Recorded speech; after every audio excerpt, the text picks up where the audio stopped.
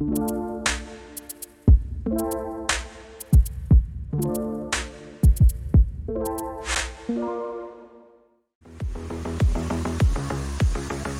put down that Revit model.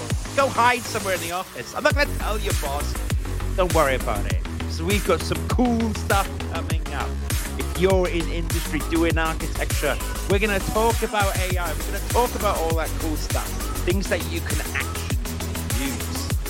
I know, right? Not just a bit of ChatGPT. It goes far more than that. All right. 10 seconds.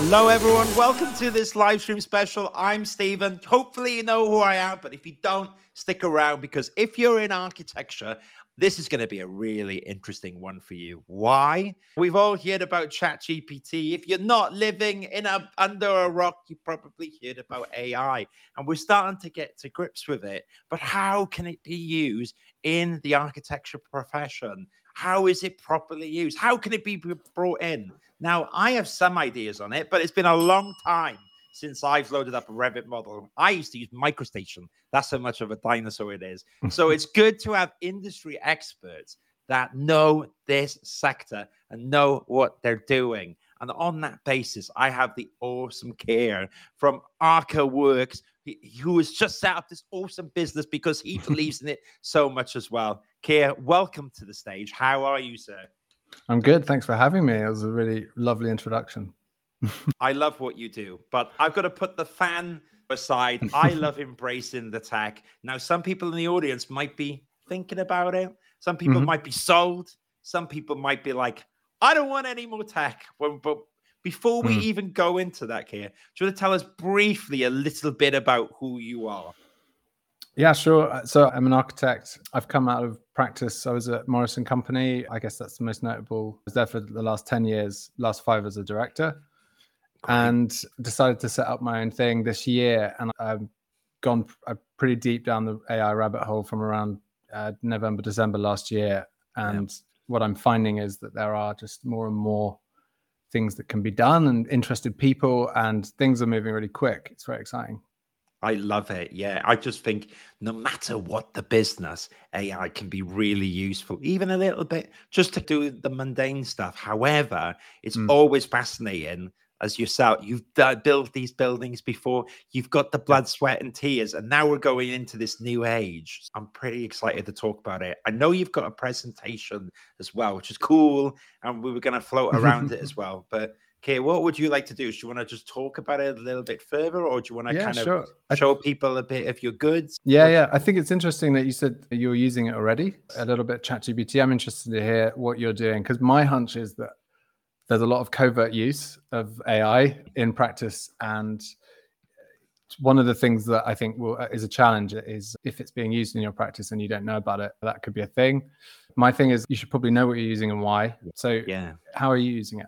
I try to do it for all the mundane stuff or to springboard an idea. So even this title, that's a bit Inception, even the title of this episode, I didn't use it all, but AI gave me the initial idea. I was like, oh, I quite like algorithms and aesthetics. That's a cool thing. And it just helped me get past that blank slate. It helped me get ideas. The other thing I do use it for sometimes is mundane data entry, mundane summaries of certain things. I think it can be useful as well. So sometimes I use it for some YouTube videos I've done to bring out the key points, and it will watch that video, bring out the key points, and I'll go, oh, you missed the point there, but yep, that's good. And therefore it just saves me time on doing stuff which would basically I'd need to do, but you're a bit bored doing it. Is that the same for architecture then?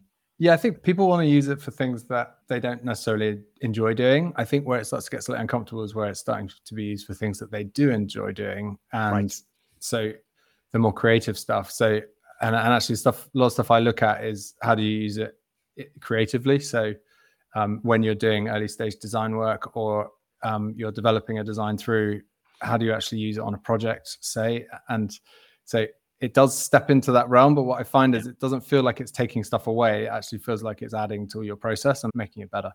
I agree. Now, if anyone in the audience while we're going live does want to ask any questions, you can. Although they need to be, we can't have anything controversial. I don't want to get banned from LinkedIn, but equally, we will definitely try to answer any PG-13 questions as they come in. Maybe what would be cool, Kate, because you have put the effort to do an awesome presentation, which is much more effort than I normally do.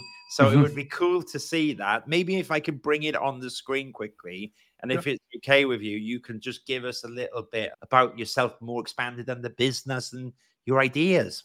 Yeah, absolutely. Love to. So, this is a presentation I gave in Oslo recently for a prop tech event. And I'm coming into practices a lot to talk about how they're going to start to transform the work that they're doing. And this is a bird's eye view of how I see things moving. So this is my working day in November last year. This is the work I was doing at Morrison Company. So I was director on some pretty major projects, delivering offices, big housing, health centers, education buildings, all kinds of stuff. And then I'd like to say that there felt like a meteor hit me on the next day, which was ChatGPT released its first version. And this was a really big moment. And it's hard to imagine it's still less than a year since that happened. But because so much has developed since then. And we were also testing a product called Delve, which is the icon on the right. That's a generative master planning tool, which was made by Google. Wow. And so I was doing these two things at the same time. I put them both together, and I felt I couldn't, every time I was going back to projects, I was just seeing things slightly differently, like imagining straight away, how would this happen in the future? And this was a photo I took when we were testing Delve in the office. When you give it all of your parameters, it starts to run the algorithm, and it unironically says, we're looking for the perfect designs, estimated time 5 minutes. And I think this is an interesting insight to how computer science may look at the sector of architecture, a sector which has never been something that they could target as a market because it's knowledge worker dominated, something that it's full of intangibles and qualitative thinking. So how on earth could a computer do it? But what I think we've done a lot of in the last few years is we've turned quality into metrics and KPIs and different quantities. And actually what that does is it starts to create a sort of more algorithmic approach to overcoming site constraints. And so that's why tech companies think that they can provide great solutions. Mm-hmm. So this is how I like to think about the future. I think there's sort of two routes. There's anyone being able to pick up an AI tool and use it for architecture, which I don't like the sound of. Or there's actually really well-trained designers and placemakers using AI to enhance the work that they do. And I think unless we get on board and start doing this stuff, we're going to be in the first category. And that I find that quite a sort of depressing outcome potentially. And I think if you've got really highly skilled people picking up these amazing tools and augmenting what they already do, that's like a superpower. That there's no comparison, okay, between the two. The designer, the person with good judgment is always going to do better. So that's really what the mission is of Arka Works, is to augment practice, improve the work of architects. And I do that, we do that. It's just me at the moment. I'm in my second month. I work with architecture practices. I do a lot of that, and that's probably because I've come from architecture, and so I know quite a lot of architects. But I'm also working with tech startups. So there's a couple that I've got relationships with that I'll talk about today, and one of which I'm working in a lot of detail called Preoptima, which is carbon estimation using generative tools. And also starting now to talk to clients as well, who there's a real hunger from clients to actually pick these tools up and do early stage business planning and viability with them. So Arka Works is sitting in the middle of the stool, the three legs of the stool, and trying to pick up learnings from one realm and transfer them across, and trying to innovate on projects live, essentially. And so the things that we're doing is transformation planning. I do a lot of workshops with practices. If people have actual projects that they want to bring in expertise on, I can combine these new tools that maybe people are less familiar with actual project experience too. So I have a sense of what is and isn't useful, and doing applied R&D essentially. So some people have been wanting to get in touch to talk about ideas that they've had that they want to build, they want to go for funding for.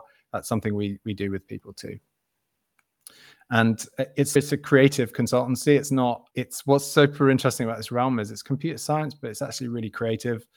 and you've got this, it's quite intuitive, the skill set that you need. So these are all some of the experiments that I do, and I try and just share my learnings and everything that I do publicly. And I'm very open. If people ask me how I've done stuff, I will explain, and I'm happy to come to practices and talk about it.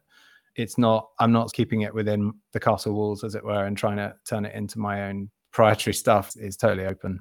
So these are a lot of the stuff I use is things. I'm very interested in Midjourney as a tool of kind of bringing references from random places and splicing them together. I'm also using Stable Diffusion a lot for rendering straight from very early stage line work and massing. And this is so I'm doing things from like material palettes up to master planning at the moment. So this is a project that I've been doing with May, actually. So this was a sort of applied R&D example where working with them on a master plan, which I'll show in more detail. And then there's this, I won't go too into detail because it gets a bit tacky, but essentially we mix the terms, right? So everyone talks about generative AI or AI, and they mean everything, but actually that's a different niche. So generative AI is more qualitative and creative. Generative design is more about parametricism and deterministic controls and things that you've known about for a couple of decades, essentially.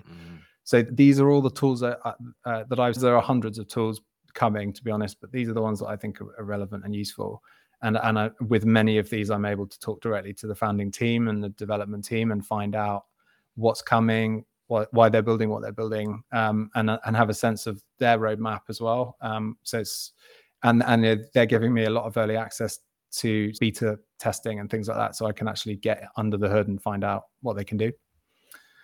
This is a bit of fun, but tell me if you think I'm wrong. So this is my take on the profession, which is that all architects are on this sort of bell curve distribution, and it runs from analog processes to digital. And some architects are really digitally led and some are analog led. So I guess at Morrison Company, in my work there, I was always trying to bridge between like handmade craft. We made a lot of models. We were very haptic designers. We were thinking always about materiality and trying to represent space through models and things like that.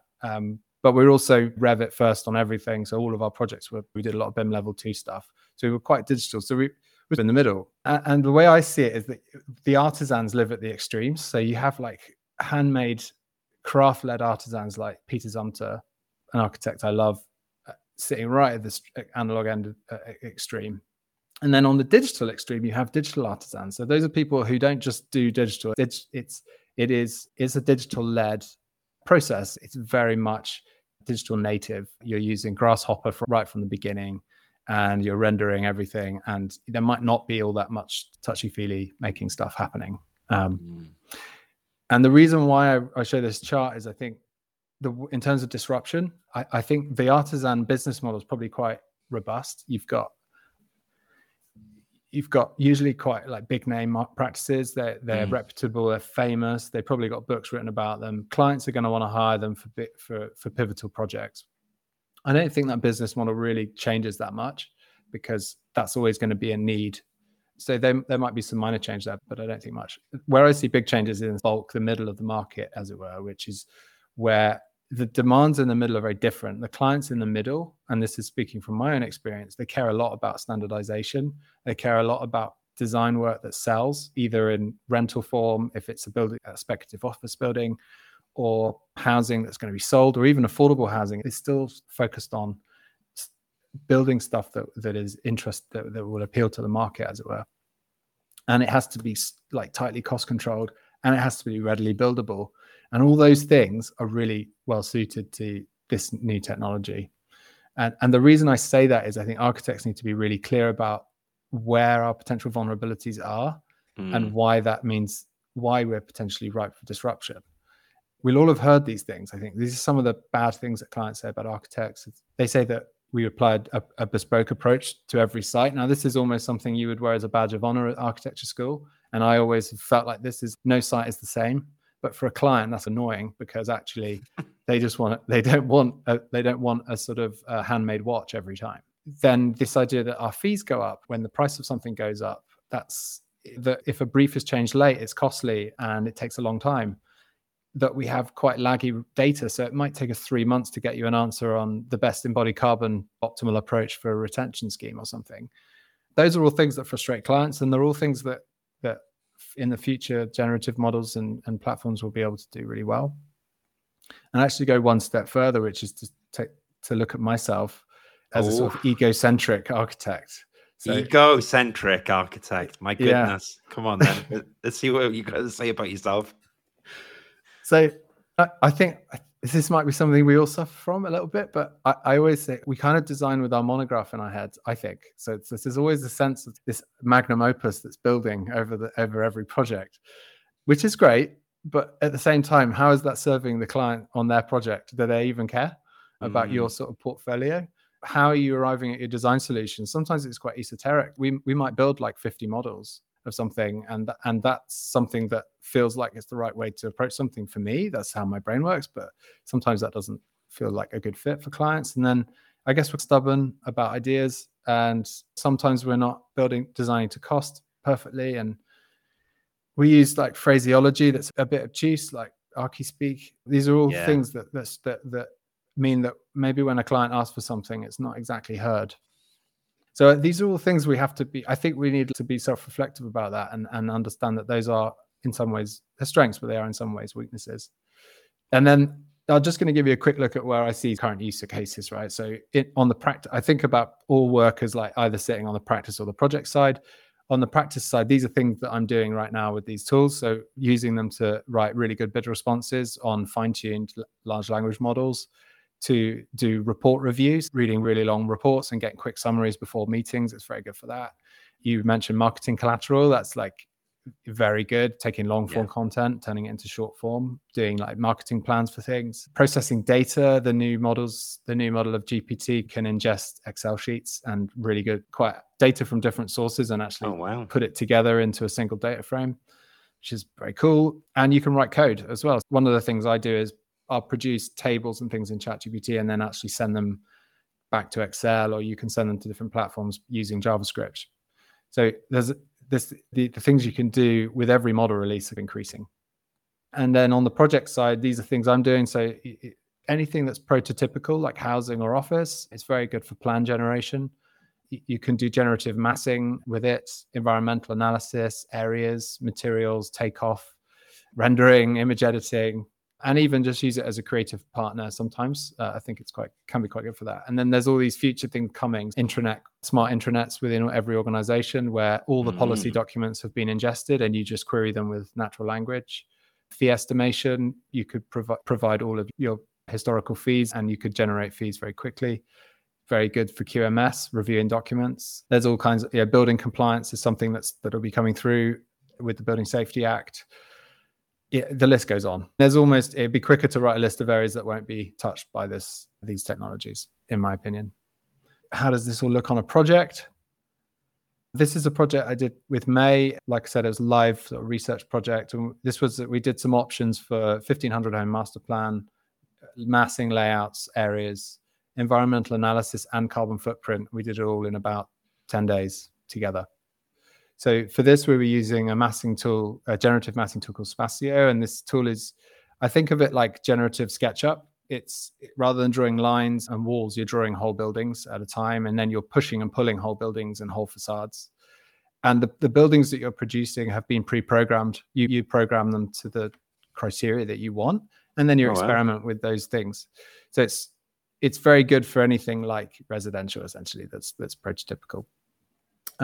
And it's maintaining a perfect record of areas as you go. So that's something I've always struggled with on large master planning, and I think it does a really good job of that. So this is the kind of level of detail that I might get for a massing option. This was the third option we ran, and this was just a screenshot raw out of Spatio. So it's quite communist looking, just a grid. I've set the grid, I've set the sill heights, I've set the cores and so on. And I took that and then I actually drew straight on top of it. So often I try and interdisperse the generative processes with hand work or hand sketch work. So this is sketched on top. And then this becomes a control net for my render. So the next image is a render that I've produced from that control net. So this is using stable diffusion. And I'm able to experiment with things like public realm, defensible space, materiality of facades, blending facades in different places, character zoning, all kinds of stuff I can play with. different types of materiality. So I'm doing all that straight from that sketch that I just showed. So there's a really interesting hybrid approach here, which is sort of very digital, but also very handmade as well. Beautiful. Further this is a tool called Parallelo. It's built for automated residential plans. This is planning apartments, and they are compliant. It's a Norwegian tool, so they're compliant in Norway, but not the UK yet. And this is very good for maintaining really good areas for a project. So you can just turn the dial if you want more 2 beds or 1 beds. You just turn the dial and it will recalculate your plan. So the idea is it's giving you not a blank page at the end. When you take this into Revit or into CAD or a hand drawing, and you start designing on top, you're starting from prototypical plans that give you 50% or 60% of the progress that you would have made, that you would have needed, and then you take it from there. So you wouldn't use this for a very bespoke project, but something that needs repetition and has types. It's very good. This is environmental analysis. So the same project, just taking it now into, I think, a product called Forma. And here I'm running daylight assessment, sunlight potential assessments live on that model. And I'm getting really quick feedback that certain things don't work and I need to adjust my design. I'm getting quick feedback on wind discomfort risk. This is an AI that's been trained on wind studies. And that's a process it's a CFD analysis that takes hours, maybe even days. And usually you do it at the planning. You usually do it at the end of stage 2 or 3. But here you can do it at stage 0 or 1 when you've really just got some massing. And so you can actually design with it and actually change your design. So it's a very different way of working. You make good decisions up front so that when you run your CFD analysis with an engineer or a sunlight potential analysis, you actually pass and you don't have to post-rationalize why you failed or why you didn't get a great score, which arguably is how we currently do things. This is a tool called Preoptima, this is a company I'm working with. So it's a UK-based startup. Preoptima are focused on carbon estimation and LCA at very early stages. So you go straight from a 3D model, and the algorithm runs an engineering analysis on the building form, and it works out how many columns, floors, beams, substructure, and it sizes all of those elements in a way that's conservative so that when an engineer comes along and does a finite study, you're going to probably end up with less material because they'll engineer it in a more refined way. But straight off the bat, you can test like 3 different configurations on carbon and say, this is a good sort of carbon option based on building form, which has a huge impact on embodied carbon. So the same 10,000 square meters in a different shape will have a completely different embodied carbon, even though it's technically the same amount of building. So I'm trying to make LCA very simple just by applying systems and assemblies that would be typical early on in a project, getting your LCA running. So I guess the conclusion of this whole thing is we've gone from this sort of linear process where you have these discrete gateways, and each step is like a fire engineer or a client or a QS, someone that can say something's wrong, go back, and you go back 2 steps, and then you get stuck in this infinite loop of testing and pain. And so the way I see it, I'm optimistic about all this stuff, is that you can take out a lot of that complexity and you can just work in sprints. So you bring everyone into a huddle, you design really fast, and you validate your idea very quickly. So you don't have to go through these like really arduous, painful steps in order to validate that your idea was good in the first place. So it's a different kind of way of working. Wow. Is that the end? Oh, that's the conclusion. Well that's done. That's the conclusion. That was good. I was engrossed. I was like, and then? And you're like, oh, that's it. And what I'm else like, do you okay. Want? Yeah. We got to see where it goes from here. That's the thing. I'll be honest, Keir, when you put that spreadsheet, not spreadsheet, but like the chart showing all the different brands and names that are in these spaces, it's actually quite a lot, isn't it? Because I know Modulus and I know Cope pretty well, but there's so many others as well. A quick question on that. Do you think all of them have a purpose, or do you think a few of these pieces of software are competing to be the de facto one, like Midjourney and DALL-E? What's your thoughts on all these different offerings? Yeah, it's a bit. So when I've talked about this before, people say this is a bit complicated. You're using 5 different things rather than 1. Yeah. There's different kind of approaches. So the version I like is that maybe the future is less centralized. You, rather than having Autodesk say produce Revit and AutoCAD and you live completely within that ecosystem, you actually can pick up tools that are more purpose-built and specific and then use them for what they're good for. Now, I mentioned Autodesk. They've got the product called Platformer, which I just showed. That is intended as a platform where other people connect, right? So a lot of the earlier products I showed, the intention is that they will connect into Forma and you will access them through one interface. Right. So that's quite interesting. So they're making a play for, we're going to be the platform for this new realm, and everyone can come and play in our playground, and you can connect things up easily for people there. For example, TestFit's got a really good car park planning tool, which isn't a big thing in the UK because we try and take cars out of projects, but in America, it's a big deal. And you can access that car parking tool from within that platform. So as much as possible, I think it would be very healthy to move towards lots of independent, specialized companies and products coming through that get really good in one niche. And then I think you'll find that they'll get really good at one thing and then they'll start to spread out and they'll start to try and do more and more. And that would be very interesting.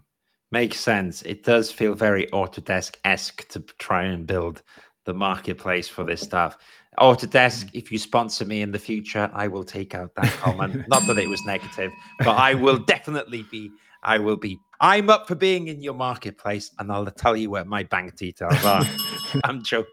But I agree. I think we need a lot of different things to spark innovation in this space. It's like when VR started in video games and stuff. It was all actually the little indie games that pushed the platform, and then you get one big title or two. But that's where the innovation came from, and I think really important. Me and you talked earlier before coming on here a little bit about NFTs. Now, Kim, let's pretend I'm cynical now, right? I'm actually an optimist as well, but let's role play a second, right? NFTs were the big thing in the metaverse. I was almost driving people insane last year, okay, but talking about the metaverse too much, right? I thought it was important. But what I mean is that came now. Me and you said we believe it's going to come back. However, it went quieter. Some people were saying AI is a bit of a fad. I'm not interested. What's your raw thoughts on that? How would you answer back to that question if someone is saying, what a waste of time, or it's all going to blow over kind of thing? I would say, was the internet a waste of time? was personal computer a waste of time? I think, and also, by the way, I do think I got a role play. What? Yeah, okay, go on. No, I can see that, and look, it is a bubble for sure. There's definitely a sense of euphoria around it, and a sense of like hype and froth for sure, and you can see that reflected in like Nvidia stock and all of the other things happening in the markets around it, and all of the tech companies trying to nudge each other out of the way, and everyone's got their acquisition. So all the big tech companies have all acquired some major sort of AI company, like Amazon just bought a big stake in Anthropic, Microsoft have OpenAI, so they're all trying to own that space. So yeah, I think there's definitely there's like a bubble element to it, but I think you could probably say about any transformational change is that it starts with enthusiasm, and it starts with kind of crazy hype and optimism, and then you have the inflated peak of expectations and the trough of disillusionment, and the whole hype curve will play out. So no doubt in a year, or I don't know how long it will take, maybe 6 months, we'll be in the trough of disillusionment, and then it'll be pulled out from that. But I think if you zoom out from 10 years, I think in 10 years, things are going to look extremely different. I think most people, I think there's a lot of consensus about that. I don't think most people would put AI in the same bucket as NFTs, much as I like actually the technology around NFTs, by the way. I think it's a platform shift. So it's huge. It's similar to changing how the work changed after we invented personal computing, in my mind. I see it as CAD to BIM, and there was a few businesses that were reluctant to go to BIM, and we are being pulled that way. I do think AI is going to have a big part of it. The only thing I would add to what you say is where I do think I can understand some people being jaded, is that I see a lot of tools aimed at businesses, which claim to be AI are the genuinely not AI. So I think that there is the AI marketing public. Oh, we've got a chatbot, which is AI. And I'm like, dude, I know you're just pulling in ChatGPT 3.5 or whatever and rebranded it. Or before that, they used to, in different fields, be like, we have a new AI tool. And I'm like, that's not AI. But I do think there is proper AI tools now. And what you spent a bit of time earlier talking about the real ones. Is that fair? Do you see some people trying to get on the AI bandwagon without AI or with the real tools? I think that's why I have that chart, which was the whole spectrum, because I think there's things are being labeled as AI that aren't really, but they are still really useful and they are still generative. They're just using a predetermined set of criteria to get a known outcome, so deterministic, and that's generative design. So it sounds like a semantic issue, but it's important because when you're using something, you need to know how it's working. And also you might believe certain things are possible that aren't possible. So I think people have assumed that you can generate things, that you can generate plans or CAD details using AI. That's actually very hard to do. There is some really interesting research on plan generation. I think as a project called Arka that was done learning, basically training models on architecture plans and generating things. But it's very hard to take that and then go build buildable plans that are measured and have like vector lines and finite quantities in them. And actually, when you think about when you understand that, it's a bit less scary, because really what's happened in my mind on the generative design stuff is Grasshopper is really difficult. So your average architect isn't going to be using Grasshopper, but these tools have put a wrapper on them that basically mean that you can now get the sort of benefits of a Grasshopper-like approach in practice. It's not super tailored and bespoke, but you can get some of the benefits, and you can then use generative. It's a generative sort of leverage that you add to your process. That's the shift. So they've gone from being like R&D inside top architecture practices to you can buy a product or use a product that's put a really clean wrapper on it, and you can access it through your browser, and it's really easy. That's really, it feels to me like the last, basically since November, that stuff has all happened. So the generative stuff's been around for a while, and now it's getting bundled in with AI. And I think about it like two hemispheres of a brain, that one is creative and one's rational. Yeah. And actually, if you can use them together, it's a brain, and it's really great. But use one on its own isn't necessarily as interesting. It's fair. It is. That is a good way to look at it. I hadn't thought of it like that before. Now we are going to mention in a bit where architecture practices can get in contact with you, because I do think it's important that you have people like yourselves, authorities in the sector who are researching and doing all this stuff. Just before we go that, though, I have two kind of questions on that. But number one, okay, for maybe not the business owner or anything, say now there's someone who's an architect in practice, maybe they're a pot who is enthusiastic about this stuff, or an architect, where would you encourage them to begin the journey in AI? So that, because you've done all this stuff, so just to avoid a few mistakes or where to look, do you have any quick pointers to put the working professional in the right direction? There's some good stuff online by Neil Leach, is a good authority. He's an academic working in the space. The Arka project was done by, I'm going to say his name wrong, Stanislas Chiliu, I think is how you pronounce it. He's a founder at Rayon, I think now, but he's just released a book which is very good. So that's would be a good place to start to get the sort of history. Yeah. And one of the things I do, so I go and do workshops for practice. Part of the workshop is just how has this technology come about? Why is it happening now? And why is it different? And I think that's part of what those people have done to help progress the agenda. Then there are some really great, I have to say, like yourself, Stephen, I'm all over LinkedIn. It's a very good platform for idea sharing. And what I find is when you start putting out interest on certain things, come back. So people will reach out to you that are working in the space, and you'll find things out that way.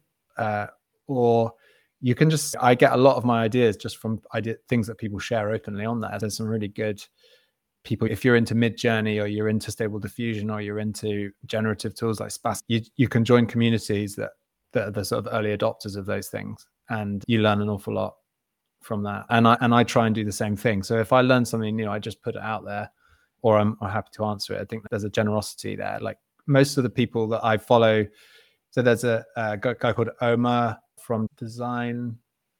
I'm gonna get his thing wrong. Design.input. He's got great instruction on Stable Diffusion. There's Ismail. I'm going to say his surname wrong. Siliet, I think. He's now gone to Foster's, but he puts a lot of stuff out there. So there's some really great voices that people should follow. Okay, cool.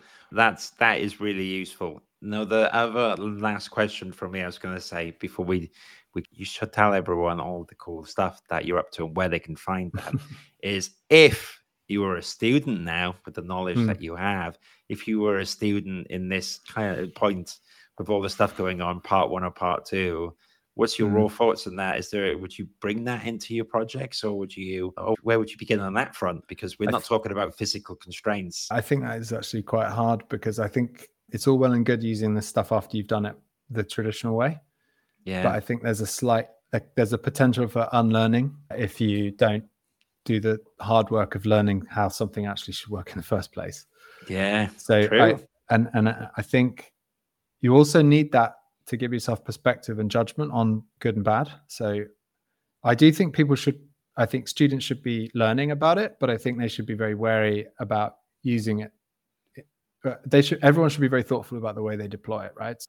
For me, design is not prompting and getting an image of a building. That's just not design. If there's some sort of collage process where you're providing a very speculative input and you're really leading that tool along, I think it could be a co-pilot to help you in that process. But what the risky territory is, I've got a good idea and I let Midjourney show me what it looks like, and then that's my design and I turn it into 3D model. I think that's slightly problematic, because that's just an aesthetic, that's just in a veneer sort of like image deep view of architecture, and obviously it's not that.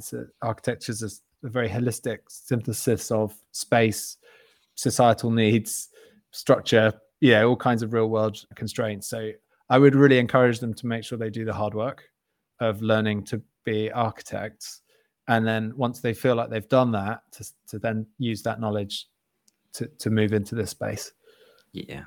I think you're right. Any freshers who would rock up to university on their first week or two and think that they can put a ChatGPT image on the wall and get away with your tutor when you hangover, it ain't gonna work. I agree. What I would say is, I think Stable Diffusion is because it's working from sketches and drawings and it's not generating designs. Then fine, use that, go for it. And that's actually really hard. I wouldn't. If I were a tutor, I'd be quite intrigued by that. But if people were giving me Midjourney designs, I'd be a bit eyebrow raised about it. Yeah, fair enough. That makes sense. While we were talking, Red Mike says, "Kay, what's the name of the book from Stanislav something? Can you please post a link in the chat?" Hang on. I got it. We'll get them all after. Oh, he's gonna get the book. Do you want to do it after or before? Red Mike.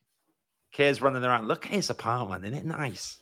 Look at mine. Let's move up in the world. Here you go. There it is. There it is. Red Mike. It's Stanislav Chaliu.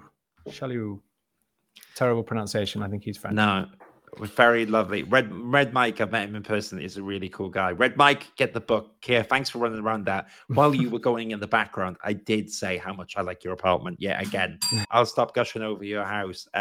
Now, let's bring it back to what you do. You did mention in the presentation what you do. I like your stuff. You've got all that experience behind you. You've got a new venture. And so I'm going to bring it up, but tell people where they can find all your stuff.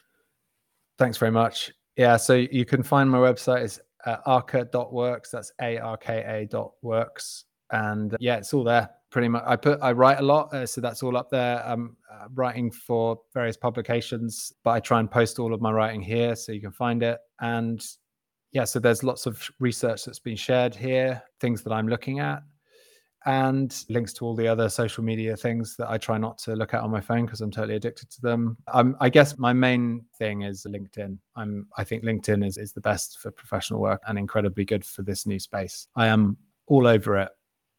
Yeah, it's the place to be.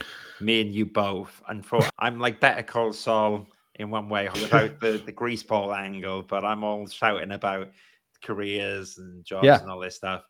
We need people championing AI. And I think it is important, like you say, to have people in the industry like you who are doing it, leading from the front and adjusting, isn't it? And making mistakes and going, do you know what? That was amazing for this. And now we got this new thing out and this is what's happening. And now Autodesk has come in. I got to be careful what I say. All this stuff, right? So it's going to change the space. I really appreciate you sharing this. Now, Keir, last thing before you go.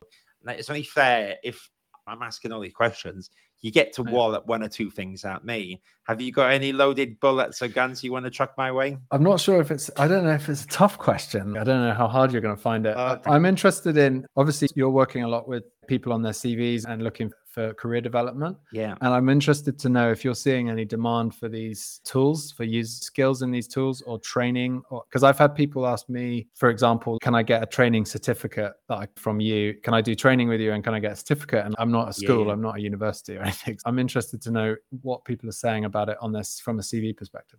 Wow, good point. So years ago, there used to be Revit testing, which used to be Knowledge Smart and stuff like that. And if you had done a test on it, you got a decent score. It could improve your chances with getting a job because a recruiter like me in the past or someone else, you go to an employer who doesn't understand Revit, chances are the director doesn't really use Revit. They just know they need it in the business. And you go, here's my certificate where I got 83%. They go, wow. Come on in, Steve. You're going to do it. There is something in that certificate thing, and architecture is a culture. We love certificates. We get CPDs, we get a certificate, all this stuff. So I do think there's space there. The interesting bit where I'm quite controversial on is I've never been a huge fan of covering letters because I think that they hemorrhage time. And I think if there ever was an opportunity to use AI in the job seeking process, a covering letter is the one, in my opinion. Which does it meet certain criteria and then you just don't read it? I don't know if everyone reads a covering letter. They can spend a lot of time. You can spend ages customizing it. Some architecture practices will love them. They will read them. They will go through it. Others, it's in the bin. They just look at the email. They look at the CV and the portfolio. And so what I always say is that I think that covering letter is a good place for you to utilize AI or do different interpretations. You still write your covering letter per se, but if there was anything to go through it, that is the one. Do I see AI doing CVs and portfolios? No. I think that basically a CV and portfolio is the most important document an architect can have. And in theory, Arka work is an extrapolation of a CV because it's a business, isn't it? So it's manifesting in a digital and physical form. But people should treat their CV and portfolios like their own businesses, and it ain't going to really cut it there. But a covering letter should be a fluent summary of your experience and what you've done, which is a good place to utilize AI to direct that kind of thing. That's interesting. So I actually used to do it. Like I'd be looking at all the emails at Morrison. I was often doing recruitment. Were you in the inbox? Okay, tell us about what you would be. How would you go about it as the person? You're looking for a certain criteria, obviously, but so we would filter we'd put everyone into little folders of there's what grade are they at basically, and what we're looking for. Could be good. And then we'd have a pre-filter, which would be, I think we had 10 questions or something. It was like, do they meet all these criteria? And that's just to get into the shortlist that I will actually look at. So then I would open the emails and what I want is covering letter, covering letter and portfolio as 2 attachments. I get confused if there's more than 2. And I don't want links. I hate links to other websites. I hate download links. Links are bad. Some people don't click links. No one wants to download a 100 meg file from a Dropbox folder. It's got to be, everything has to be under 10 meg total, right? Because it's got to take me no longer than about 5 seconds to open it.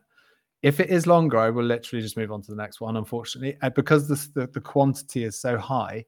Yeah. So that's a thing. And then in the covering letter, assuming you get to that point, you open the covering letter and there's often clangers in there. Dear Zaha Hadid Architects, it's any Morrison company. That's no good. Yeah.